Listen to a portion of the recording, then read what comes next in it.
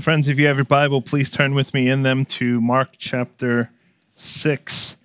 Mark chapter 6, we're looking again at the miracle of Jesus feeding the 5,000. It's our third and final time looking at that miracle. And whenever we slow down in a passage like we have done the past few weeks, I hope that you are being more and more convinced that this is a good thing to do, that it's good to pick familiar passages of Scripture and to slow down, to spend time steeping in them for longer meditation and reflection.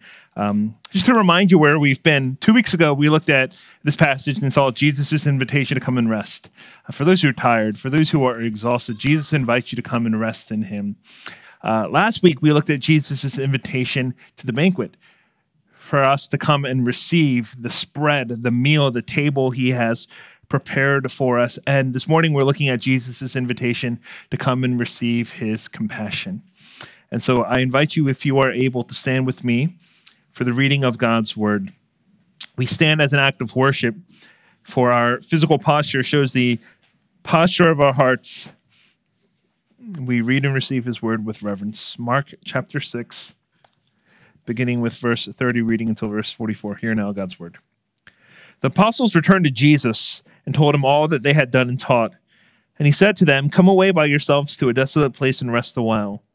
For many were coming and going, and they had no leisure even to eat. And they went away in the boat to a desolate place by themselves. Now many saw them going and recognized them, and they ran there on foot from all the towns and got there ahead of them.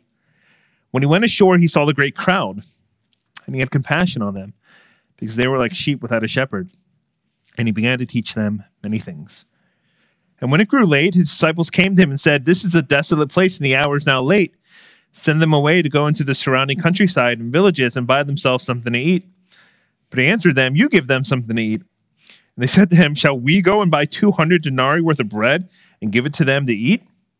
And he said to them, "How many loaves do you have? Go and see." And when they had found out, they said, 5 and 2 fish. Then he commanded them all to sit down in groups on the green grass. So they sat down in groups by hundreds and by 50s, and taking the 5 loaves and the 2 fish, he looked up to heaven and said a blessing and broke the loaves and gave them to the disciples to set before the people. And he divided the 2 fish among them all, and they all ate and were satisfied. And they took up 12 baskets full of broken pieces and of the fish, and those who ate the loaves were 5,000 men. The grass withers and the flower falls, but the word of the Lord remains forever. Please be seated. Pray with me now, dear friends. Father, we ask your blessing upon the preaching of your word, for we know that without you attending it, without your preparing our hearts to receive, without you readying our minds and opening our spiritual ears, we know that this word would not be powerful and life-giving as it is. So I pray that we would receive it, and Holy Spirit, that you would speak to us through it and encourage us. And pray that you would open us up to do surgery on our hearts, that we might come before you exposed, vulnerable, as we are, needy, and that we would know that you are all sufficient for us. In Jesus' name we pray. Amen. One of the things we've been saying the past few weeks is that this miracle of Jesus feeding the 5,000 is unique, and that it's the only miracle that Jesus performs that's recorded in all 4 Gospels. Now, that's what makes it unique, but it's also what makes it familiar. It's what makes the miracle so popular, which is why so many people know about this. But there's a drawback to a miracle when it's so popular, when it's so well known, and that's people who come and read it, they think that there are a plethora, a whole range of life lessons and principles that they can extract from it, sometimes while missing the very point of why God gave us this story. Knowing that I was going to spend multiple weeks preparing and preaching from this passage, I did a lot of research, and along the way came across all kinds of various lessons that people say this story teaches. And I just want to read a few. Some people say the point of this miracle is that Jesus asks us to use what we have, and then he'll take care of the rest. That's a good lesson. Others say, even after a long day, Jesus has time to help. Here's the third one. Jesus gave thanks before the meal. So even someone who has everything should be thankful. When I give what little I have away, it multiplies in return with leftovers. Now I read these, and there may be some bits and aspects of truth to this, but is that really the reason why Mark recorded this miracle for us? I don't believe it is. I think if we think this way, we're actually missing the larger point that Mark is making, because Mark, he's not interested in giving you moralistic lessons about your life. Mark is interested in showing you a portrait of who Jesus is. You see, the Gospels are written to show you Jesus, so that you might find Jesus both believable and beautiful. And so if we are to understand the Gospels and the intention for which they were written, we must come to the Scriptures and ask, how does this show me that Jesus is believable and beautiful? And that's what I want us to see happening this morning. Here's the gospel truth, the one sentence summary for you to walk away with today. Jesus invites you to come and receive his merciful compassion. This is what you need to hear today. Jesus, this morning, invites you to come and receive his merciful compassion. Dear friends, he is the compassionate one. Now, we begin by making this clarification. The call of the gospel, the very basis of the good news, is that Jesus desires you to come to him to receive his compassion. Jesus is not asking you to come to him and make a contribution. The gospel, the good news, is not about what you can do for Jesus, but what he has come to do for you. So this morning, we come and we want to explore the compassion of our Savior. So we're going to start from the very beginning. Look with me at verse 30. The apostles returned to Jesus and told him all that they had done and taught. Now, okay, remember what we said. Jesus had sent the disciples out on a mission trip earlier in Mark chapter 6. He sent them out 2 by 2. And their trip's itinerary was jam-packed. I mean, they were doing all sorts of things. They were casting out demons. They were healing the sick. They were preaching the gospel. So you can imagine they were exhausted. They were tired. They were spent. I mean, some of us go on mission trips and we do a couple of VBS. We do a little bit of body worship and we are spent for the entire day. But these disciples, they were pouring themselves out in ministry. And they come back and they're exhausted and they're telling Jesus about all that they did. And you can imagine Jesus saying, man, that sounds exhausting. And he has compassion on the disciples. And so how does he respond? He gives an invitation. Verse 31, he says, come away by yourselves to a desolate place and rest a while. He's saying, come and find some time for rest and relaxation. Now, Jesus is so moved in his heart by his disciples because for Jesus, what's more important than busyness for him is intimacy with him. And so he calls them to rest in him. You know, Jesus isn't like Pharaoh. Do you remember Pharaoh and how he made the lives of the Israelites more and more miserable by demanding that they produce when they were slaves in Egypt? Jesus is not like Pharaoh. Jesus is not like Rehoboam. Rehoboam was Solomon's son. And if you remember in 1 Kings, Rehoboam made the yoke upon Israel heavy and hard. Jesus isn't like Rehoboam. He's gentle and lonely. He's kind and caring. He desires rest for his weary disciples. So verse 32 says, and they went away in the boat to a desolate place by themselves. The disciples and Jesus, they try to steal away to a desolate place, a wilderness where no one can find them so they can rest and recharge. The introverts in the room know exactly what it's like to try to steal away from a party in order to get the rest and the isolation and the recharging that you need. And so they make plans and they're headed away, but the plans are ruined. They're ruined when the crowd sees them. Verse 33, now many saw them going and recognized them, and they ran there on foot from all the towns and got there ahead of them. It's an interesting detail to see the crowd so eager, so excited to see Jesus and his disciples that they go running to see him. Because outside of exercise, you don't really see adults running, do you? Running is the thing that children do, excited, eager children who've had too much sugar. During our fellowship hour, who is it that is running up and down the stairs, through the fellowship hall, up to the sanctuary, up to the classrooms, out the back, in through the front, back to the side? It's the children. Adults don't run unless they have to. But this crowd full of adults, they see Jesus, they see disciples, and they run. And this shows something of the popularity that Jesus had.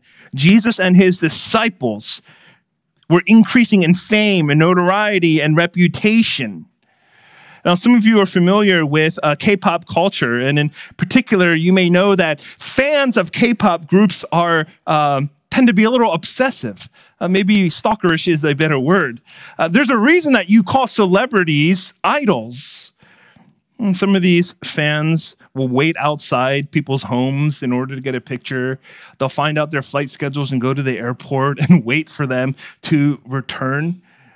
I mean, this is the type of pressure and popularity that the disciples and Jesus have. I mean, Jesus and the 12 are like a 13-member K-pop group, I guess is what I'm saying, which I looked up. There is a 13-member K-pop group. Ironically, the 13-member K-pop group is named 17. I'm not sure if they figured that one out there, but basically because of their fame, the crowds, they're relentlessly following after Jesus. And as a result, their plans to hide away and rest a while, they're ruined, they're sabotaged. Have you ever made plans like this to enjoy some alone time? Maybe it's to enjoy a date night without the kids, just you and the spouse. Maybe you need plans to rest from your spouse, and so you just want a little time for some self-care. And it gets rudely interrupted. It's not an emergency, but it's just somebody's being selfish. So they interrupt the plans you've made. And what do you feel? You feel disappointment, frustration, impatience, bitterness, maybe a little anger. Well, that's not the heart of Jesus. We read in verse 34, when he went ashore, he saw the crowd. Now, the crowd, if you remember, is 5,000 men, but including women and children, likely numbered about 15,000. And so this is an overwhelming, very draining scene to witness. Put yourself in the place of Jesus. I mean, Jesus is headed out with his closest friends. They need time to rest mentally, spiritually, physically, emotionally. They're trying to hide away.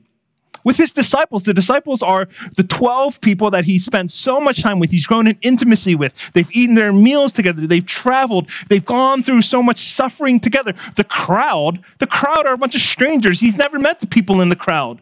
He wants to steal away with the disciples, but the crowds interrupt. They intercept him. These people who care nothing for him, nothing about his privacy, nothing about his personal space. They're literally running to ruin his plans.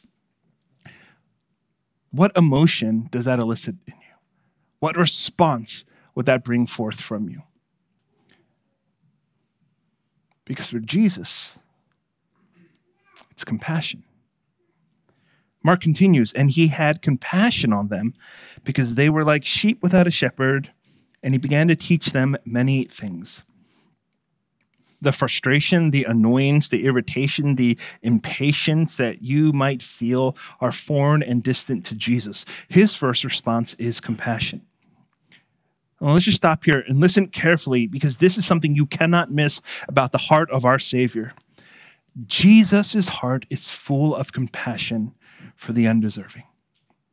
Jesus is not sour or distant or unconcerned with the crowds, but compassionate. Now, the Greek word compassion literally means to be moved in one's bowels.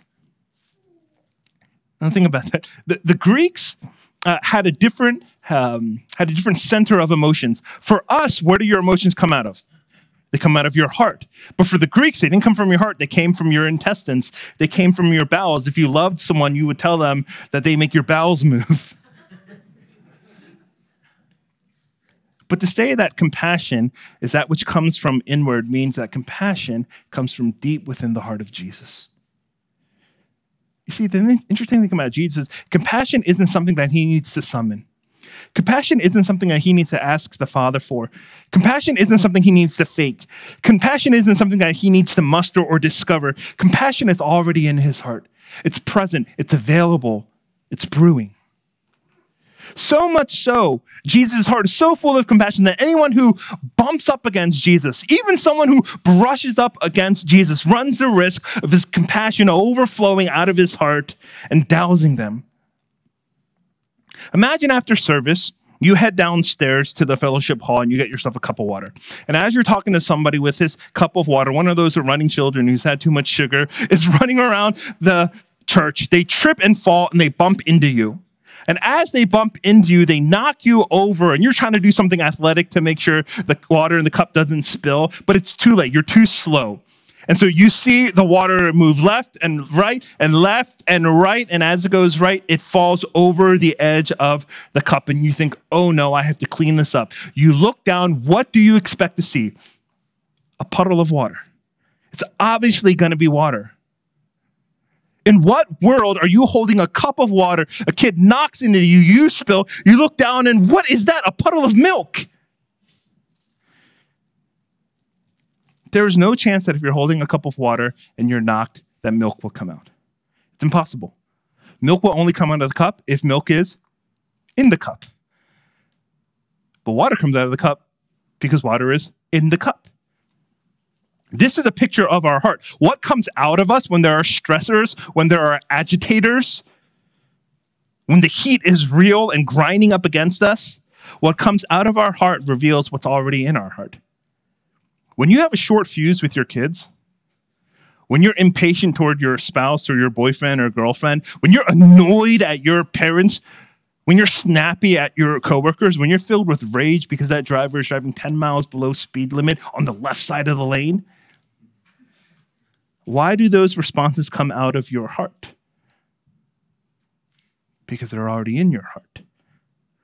It's not like you're brewing with love and patience and understanding, and then miraculously you're bummed and, somehow impatience comes out. Where did that come from?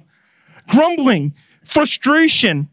Water never becomes milk, friends. That's not how it works. The unfiltered natural response of your heart shows you the condition of your heart, what is brewing and brimming in your heart. So the fact that we get to this story in Jesus, who's planned this trip with his disciples to rest and get away, his plans are rudely interrupted by selfish, inconsiderate people.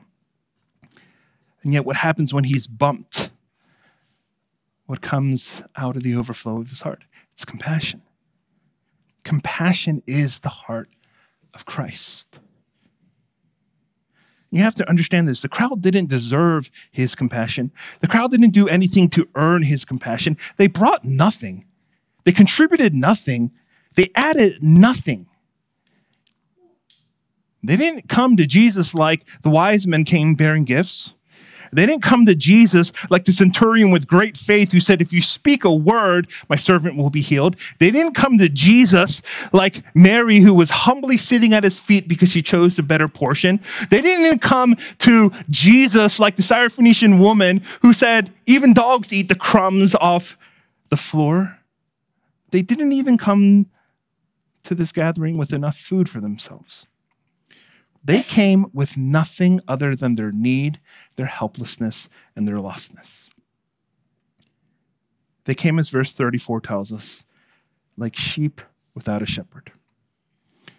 And that's what stirs the heart of Christ toward them. Let me ask you, friends, as we think about this. When you think of the Jesus you're familiar with, the Jesus you've constructed in your mind, the Jesus you imagine, the Jesus you believe in, or maybe the Jesus you reject, the Jesus you're walking with, or maybe the Jesus you're pushing away, does he look anything like this? I think some of us have a misguided understanding of Jesus, where yes, we understand, yes, he has some compassion, but we also think, but he's also full of condemnation. And the way you think of Jesus is that, man, he can be compassionate, but that's only toward the deserving. Toward me, he's condemning. He's critical. Toward me, Jesus is disappointed. Oh, Jesus, he's sick of me. He's sick and tired of how many times I've failed him, of how many times I've broken promises, of how I only come to him when my life is in utter shambles. Some of you think of Jesus as full of condemnation. Well, friends, I'm not here this morning to alleviate your conscience or to absolve you of your guilt. I'm not here to try to make you feel better about yourself and say, hey, you're not so bad. Cheer up. Go easy on yourself. But I am here to say the Word of God tells you this morning that Jesus has a heart full of compassion toward the weak and the weary, the discouraged and the downtrodden, the screw-ups, the failures, those who don't have it all together, those who are overwhelmed, those who are hurt, those who are betrayed, those who are guilty, and those who are ashamed. Here's our reality, friends. Nobody deserves Jesus' compassion, but everybody can receive it. Nobody deserves it, but it's available for all. Now, here's what you need to know about the great crowd. Jesus has compassion on the great crowd. Now, the great crowd in verse 34, Mark does something interesting because Mark treats the great crowd in his gospel sort of like they're a character in the story. And many times, Mark uses the great crowd to be a great obstacle in Jesus' ministry. The great crowd is always getting in the way of things getting done. It's kind of like, a big guy who goes into a small, tiny store. Whenever I'm with Eunice and she wants to go to one of those cute little boutique shops where they're selling really, elaborate, delicate ceramics, I feel like a bull in a china shop. I put my arms like this and I'm so scared of moving. I don't want to knock something over and pay $1 million. I always feel like I'm in the way. And so I'm that husband who's waiting outside, not because I'm bored, not because I'm uninterested, but because I don't want to be an obstacle. The crowd is like that. The crowd is just always in the way. They're always an obstacle. Let me give you a few examples. Mark chapter 2, verse 4. And when they could not get near him because of the crowd, they removed the roof above him. And when they had made an opening, they let the bed on which the paralytic lay. The crowd was getting in the way of the friends bringing the paralytic. Mark 3, verse 9. And he told his disciples to have a boat ready for him. Why? Because of the crowd, lest they crush him. They had no sense of personal space. They were pressing up on Jesus, physically endangering him. Mark 30, verse 20, then he went home, and the crowd gathered again, so they could not even eat. Even in our story today, the crowd is an obstacle. Jesus and his disciples are trying to get rest, and the crowd is getting in the way. I draw your attention to the detail of the crowd because the crowd is not comprised of faithful people or favorable people. The crowd is a bunch of flaky people. As a collective whole, the crowd is only drawn to Jesus because he's popular, because he's in. Some are following Jesus only because they want to see a miracle. Some are following Jesus because they heard, man, there's some good drama whenever Jesus gets in a little scuffle with the religious leaders. Oh, I'd like to see some of that. Remember, reality TV didn't exist back then. They're following Jesus for entertainment. What is he going to do? What shocking thing is he going to say? In fact, you read through the Gospel of Mark and you eventually find out who is it that demands the crucifixion of Christ? It's the crowds. Let me read you this lengthy description in Mark 15. We read in verse 6, now at the feast, Pilate, used to release for them one prisoner for whom they asked. And among the rebels in prison who had committed murder in their insurrection, there was a man named Barabbas. And the crowd came up and began to ask Pilate to do as he usually did for them. And he answered them, saying, do you want me to release for you the king of the Jews? For he perceived that it was out of envy that the chief priests had delivered him up. But the chief priests stirred up the crowd to have him released for them Barabbas instead. And Pilate again said to them, then what shall I do with the man you call the king of the Jews? And they, the crowd, cried out again, crucify him. And Pilate said to them, why? What evil has he done? But they, the crowd, shouted all the more, crucify him. So Pilate, wishing to satisfy the crowd, released for them Barabbas, and having scourged Jesus, he delivered him to be crucified. Friends, this is the crowd. There are a nameless, faceless character in Mark's gospel. They follow Jesus when it's fun and convenient, and they call on his crucifixion when they're done with him and tired of him. They care nothing for Jesus. And that's important because we get to Mark chapter 6, and when Jesus looks out, who does he see? He sees the great crowd. He knows they're going to betray him. He knows they're going to call out for his crucifixion. And yet he doesn't respond with distrust, anger, frustration, or indifference, but with merciful compassion. Let me tell you why this is good news for you and me. It's good news because we are the crowd. We are the people in the crowd. Now, here's the thing about the crowd. The crowd represents a mixed bag of people. Who's in the crowd? Saints, sinners, sufferers, seekers, skeptics, strays. There are all kinds of people in the crowd. Some of them gathered because they believed in him. Some wanted to believe in him. Some refused to believe in him. People in the crowd, they came with all kinds of motivations. Some had godly motivations. They knew Jesus. They wanted to follow him. They wanted to worship him. Others had wrong motivations. They wanted to catch Jesus slipping. They wanted him to say something that they could report as blasphemy. There were still others who had no motivation at all. They were simply doing their business, saw a crowd following a man, had nothing better to do, and so hopped on the bandwagon. There are all kinds of people in the crowd, but despite this, notice that when Jesus sees the crowd, he doesn't weed out for them those who deserve his compassion and those who don't. Jesus doesn't make a list. He doesn't check it twice. He doesn't see who's naughty or nice. He has compassion on all who came. Why? Simply because they came to him. Jesus had compassion on all those who come. Why? Because they come to him. This morning, you and I, we are a crowd of sorts. In this congregation, there are all kinds of people. Some of you believe, some of you don't believe. Some of you want to believe, some of you vow to never believe. Some of you are convinced he's real. Some are curious. Is he real? We've all walked into this room. We've left various kinds of situations, circumstances, scenarios behind. You come in and your heart is heavy. All of us. Some of your hearts are heavy with questions, some with concerns, some with doubts, some with fears, some with worries, some with anxieties. And so you come in, or some of you are scared. Some of you are lonely.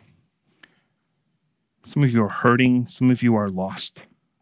Some of you walked in here confidently, and others of you walked in here apprehensively.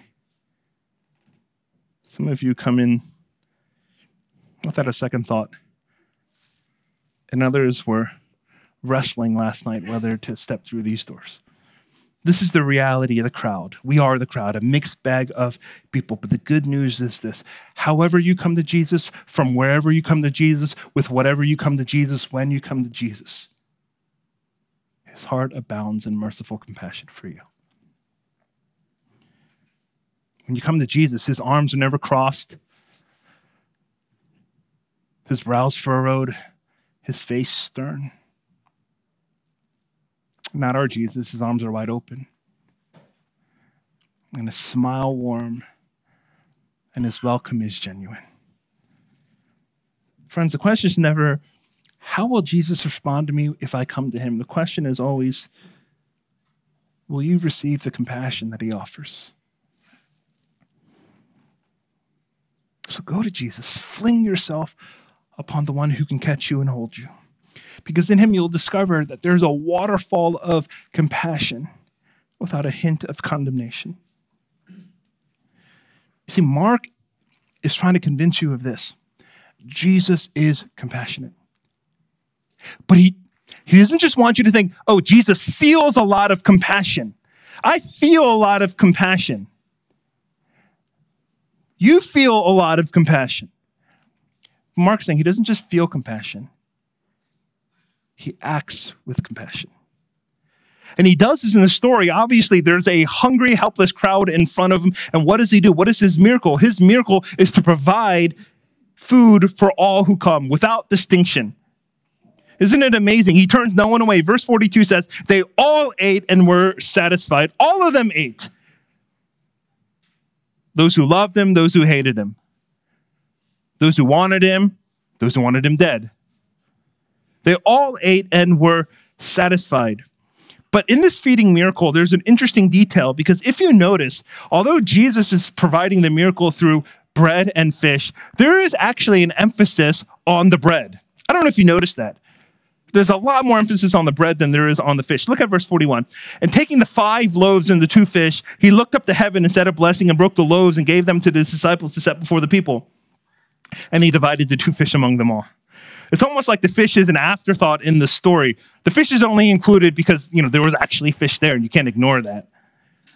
So the loaves are emphasized. And then Mark concludes this story in verse 44, and he says, those who ate the loaves were 5,000 men. Well, what about the fish? Mark says, no, don't worry about that. They ate the loaves. And then this section in Mark 6 ends in verses 51 and 52. This larger section after Jesus walks on the water, we read, and they were utterly astounded, for they did not understand about the loaves, but their hearts were hardened. It doesn't say they didn't understand the loaves and the fish. They didn't understand the loaves. Why is Mark emphasizing the bread so much? And the reason is because the bread pointed to something else. The bread pointed to another display of Jesus' merciful compassion, his most ultimate act of compassion. Because later in the gospel, in Mark, we read these shocking words. Mark 14, and as they were eating, he took bread, and after blessing it, broke it and gave it to them and said, take, what is my body? This bread is my body. Jesus is saying that the bread he came to offer was himself. This is Christ's compassion on full display. That Jesus saw your spiritual dilemma. He saw that you were made by God and made for God, and yet you had no relationship with God. That your sin made you unable and unwilling to do anything. And so Jesus came for you. And he entered into the sinful mess of humanity. And how did he offer himself? He offered himself as the bread of heaven. And great compassion, he offered up his body to be broken. And on the cross, as Jesus was nailed and pierced, he was broken. He was torn in two as he died as the sacrifice in your place. And because Jesus was broken as the bread was, so now you and God can be mended. You see, Jesus exercised compassion toward the crowd when he provided physical bread, but his greatest act of compassion is to the world, wherein which he offers himself as the living bread. He offers himself as the way in which the lost in sin might be found, the stuck in sin might be delivered, the enslaved in sin might be freed. You see, when you see Jesus as Mark wants you to see Jesus, you hear an invitation from the Savior of the world saying, come and receive my compassion. And so again and again, we find ourselves going to him. Coming to Jesus once is never enough. Coming to Jesus 1,000,000 times is never too much. What is the right amount of times to come to Jesus? The sense of need for Jesus is the right amount of times to come to Jesus. Let me end with this, because this is the cherry on top of the good news. The feeding of the 5,000 is in Mark 6, but if you look 2 chapters later in Mark 8, Mark 8 begins like this. In those days, when again a great crowd had gathered, and they had nothing to eat, he called his disciples to him and said to them, I have compassion on the crowd, because they have been with me now 3 days and have nothing to eat. This whole thing sounds oddly familiar, doesn't it? It's not an editorial mistake. Mark didn't repeat the story twice. It's an entirely different scene, an entirely different story. But once again, we see Jesus with a great crowd. Once again, we see the crowd is empty-handed and hungry. And once again, we see Jesus having compassion on those who have come to him. It happened in Mark 6. It happens again in Mark 8. And that little pattern, it kind of sums up the Christian life. What is the Christian life? The Christian life is a series of once again after another. You come to Jesus. He gives you compassion. You come to Jesus again, and he gives you compassion. And you keep coming to Christ again and again, and his compassion for you never runs out. So you need to go to Jesus once again. Today, go to Jesus for compassion if you're hurt. And then once again, go to Jesus tomorrow when you're discouraged. Tuesday, go to Jesus when you're lonely. Wednesday, go to Jesus when you're afraid. Thursday, go to Jesus when you're worried. Friday, go to Jesus when you're tired. Saturday, go to Jesus when you're ashamed. See, friends, I dare you. Discover the limits of his merciful compassion to you. I dare you to discover. Because you will realize that there is no end to it. It'll take you eternity to find the end of the depth of his compassion for you. Come to Jesus and receive his compassion. Would you pray with me?